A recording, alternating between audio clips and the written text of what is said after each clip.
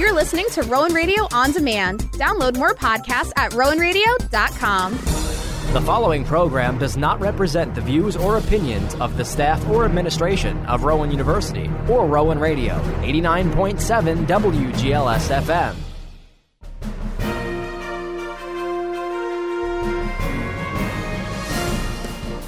Rowan Radio, 89.7 WGLS FM proudly presents The Rowan Report, a weekly news magazine that recaps local, national, and international news that affects you. And now, the Rowan Radio News Team. Good morning and welcome to the Rowan Report here on Rowan Radio 89.7 WGLS FM. I'm Allie Bruce with the Rowan Radio News Team.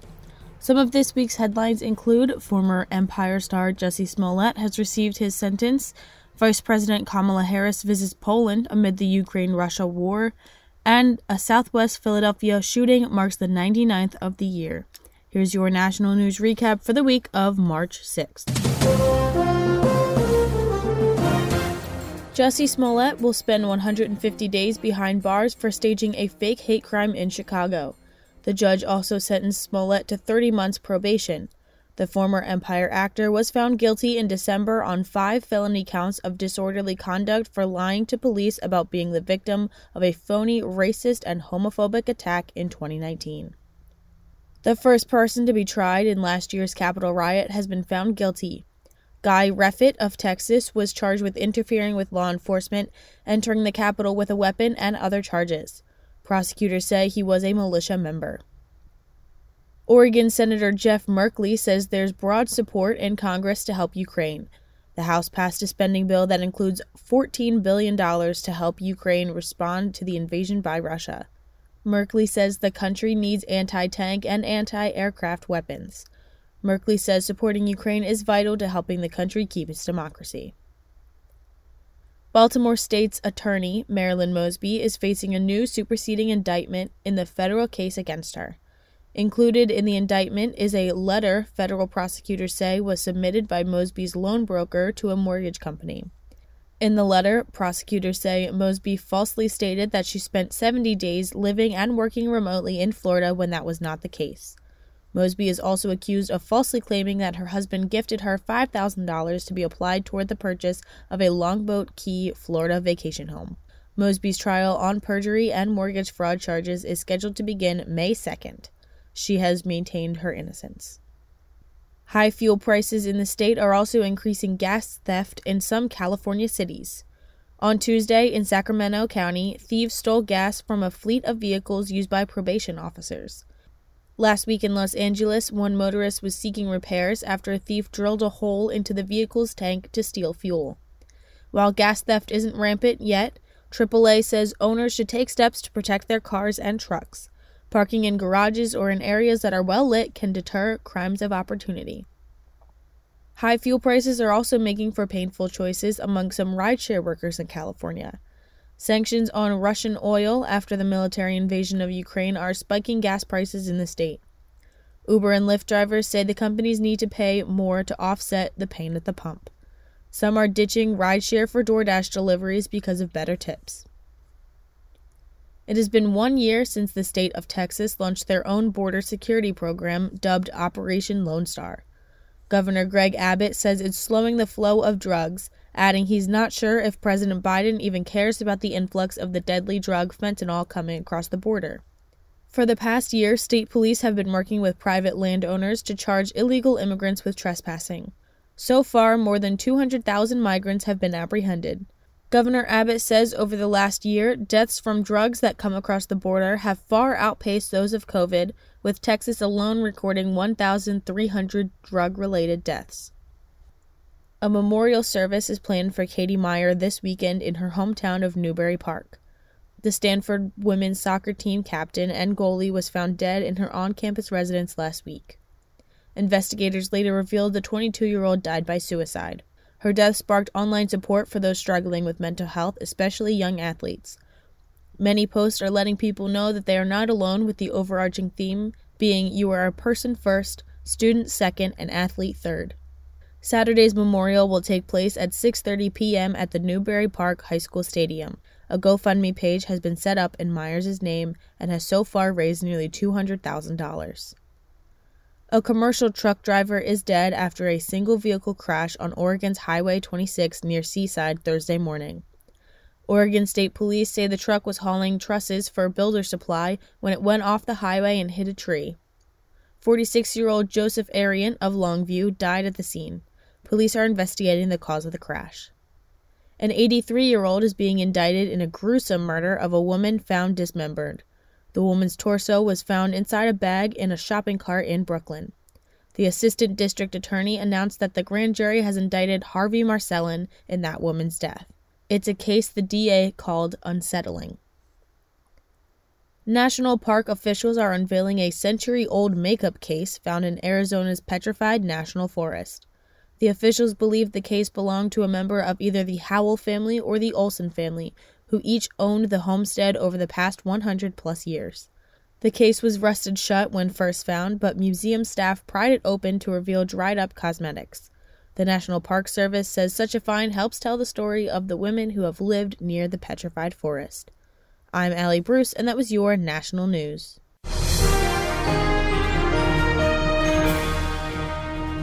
I'm Victoria Baker with your international news. Vice President Kamala Harris will be in Warsaw to meet with the president and the Prime Minister of Poland.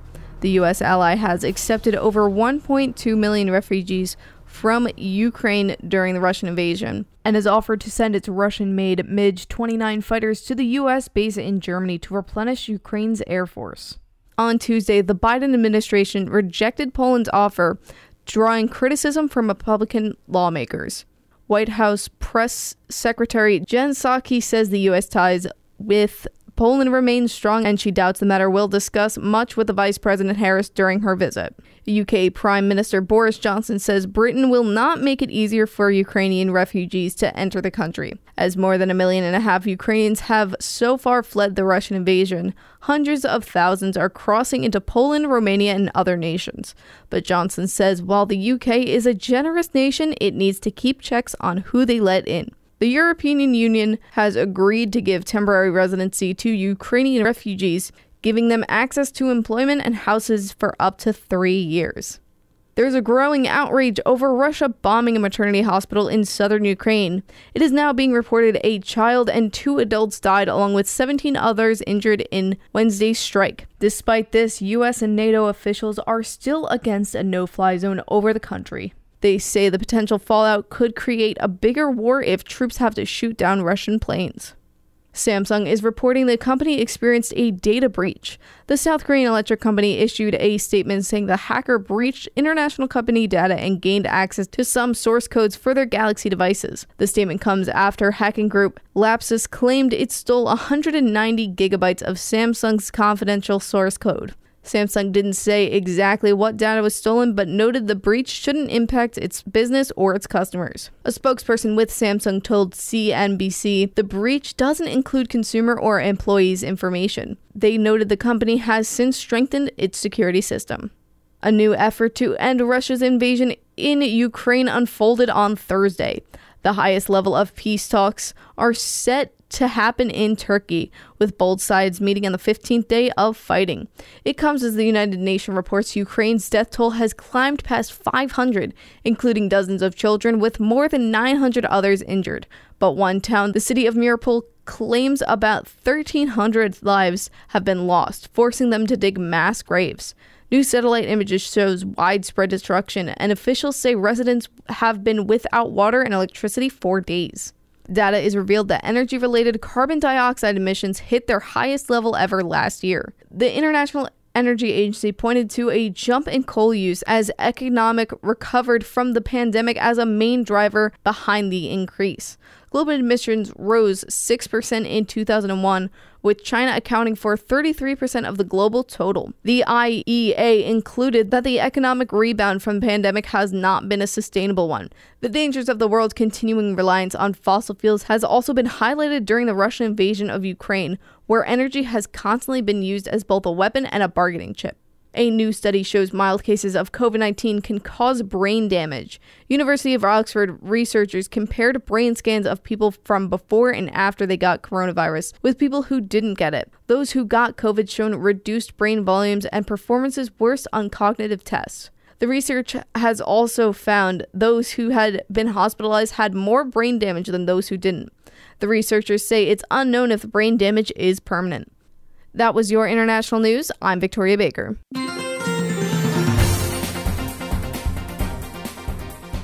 And now it's time for local news with me, Sam Whalen. From Jeff Goldman at NJ Advanced Media for NJ.com. New Jersey residents overwhelmingly prefer having gas station attendants fill fuel tanks over getting out to do it themselves, according to a recent Rutgers Eagleton poll. This comes as legislators consider whether to end the state's long-standing ban on self-serve gasoline. A whopping 73% of New Jerseyans surveyed said they'd rather not pump gas themselves, while 22% said they preferred self-service. A bipartisan bill introduced in the New Jersey legislature last month would end the state's 73-year ban on self-serve gas and allow stations the option of offering self-serve. The measure would need to be passed by the full state Senate and Assembly before Governor Phil Murphy could decide whether to sign it into law or veto it. Murphy recently didn't say whether he would sign the bill, but for the first time didn't dismiss the idea of allowing self-service. Students in Paterson Public Schools will continue masking up even though New Jersey's universal school mask mandate was lifted recently. The Board of Education has voted to continue masking after tallying parent survey results. 63% of respondents wanted kids, teachers, and other staffers to keep their masks on. But Paterson schools are removing the plastic dividers between student desks, the same decision made by the Newark Board of Education. From Jeff Goldman at NJ Advanced Media for NJ.com, a 27-year-old former middle school teacher in Atlantic County who authorities say made threats on social media against the school has been arrested for a second time in less than a month, authorities said. Shafayeth Syed was taken into custody in Wilmington, Delaware recently and charged with causing a false public alarm, terroristic threats, cyber harassment, and contempt of court, according to Hamilton, New Jersey police.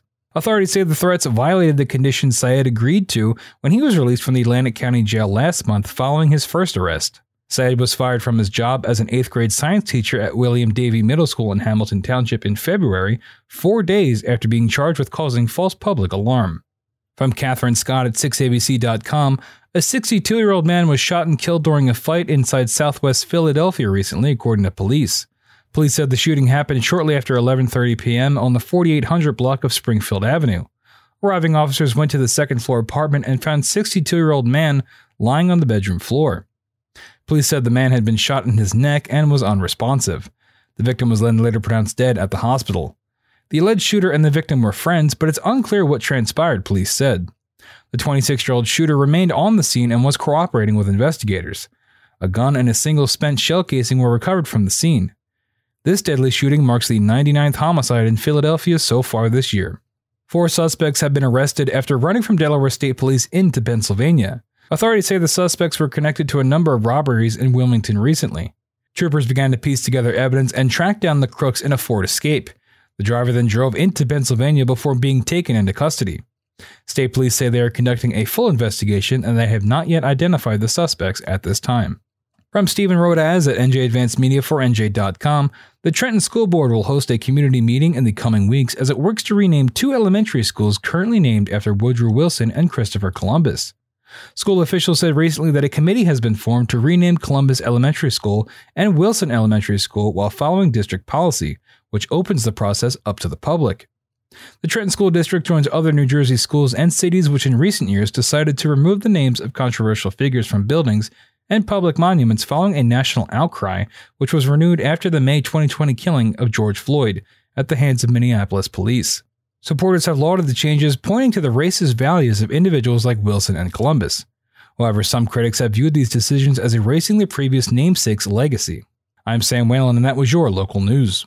Hi, I'm Megan Steckler with your Rowan News. A dozen Rowan University students and faculty members will be honored during the International BEA Festival of Media Arts, one of the most prestigious awards programs for higher education communicators, next month in Las Vegas. Senior Josh Tashino, a radio, television, and film, and sports communication and media double major from Washington Township, will receive a first-place award for Student On-Air Personality. Tashino will share the award with his on-air partner, Brandon Searles, for their more morning program, The Early Bird Special with Brandon and Josh on Rowan Radio WGLS FM. The morning show, which is hosted by different students daily during the coveted 7 a.m. to 9 a.m. drive time slot, has a flexible format that's built around music. Tashino and Searles focus on production values and speaking to their target audience when they host the program on Fridays. Tashino, who seeks a career in sports broadcasting and formerly interned at NFL Films in Mount Laurel, sees the BEA award as an important step towards reaching his goal. Rowan has long been a contender in the annual BEA Festival of Media Arts Awards program. In an effort to better serve its students, the Glassboro School District has sold its 92-year-old intermediate school to Rowan University for $3.4 million. Built in 1930 for $400,000, the intermediate school was first used as Glassboro's high school. The present high school, located on Joseph L. Bowe Boulevard, opened in 1965. The Glassboro Intermediate School is a Georgian colonial-style, 3-story,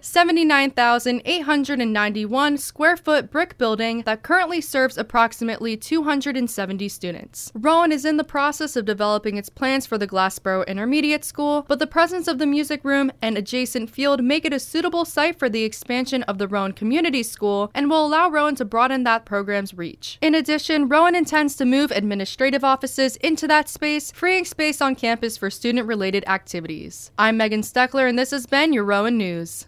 That does it for the first half of the Rowan Report, wrapping up this week's national, political, international, and local news. We are going to take a quick break. Up next, we have your weekly sports, business, and entertainment news. Stay tuned right here on Rowan Radio 89.7 WGLS FM.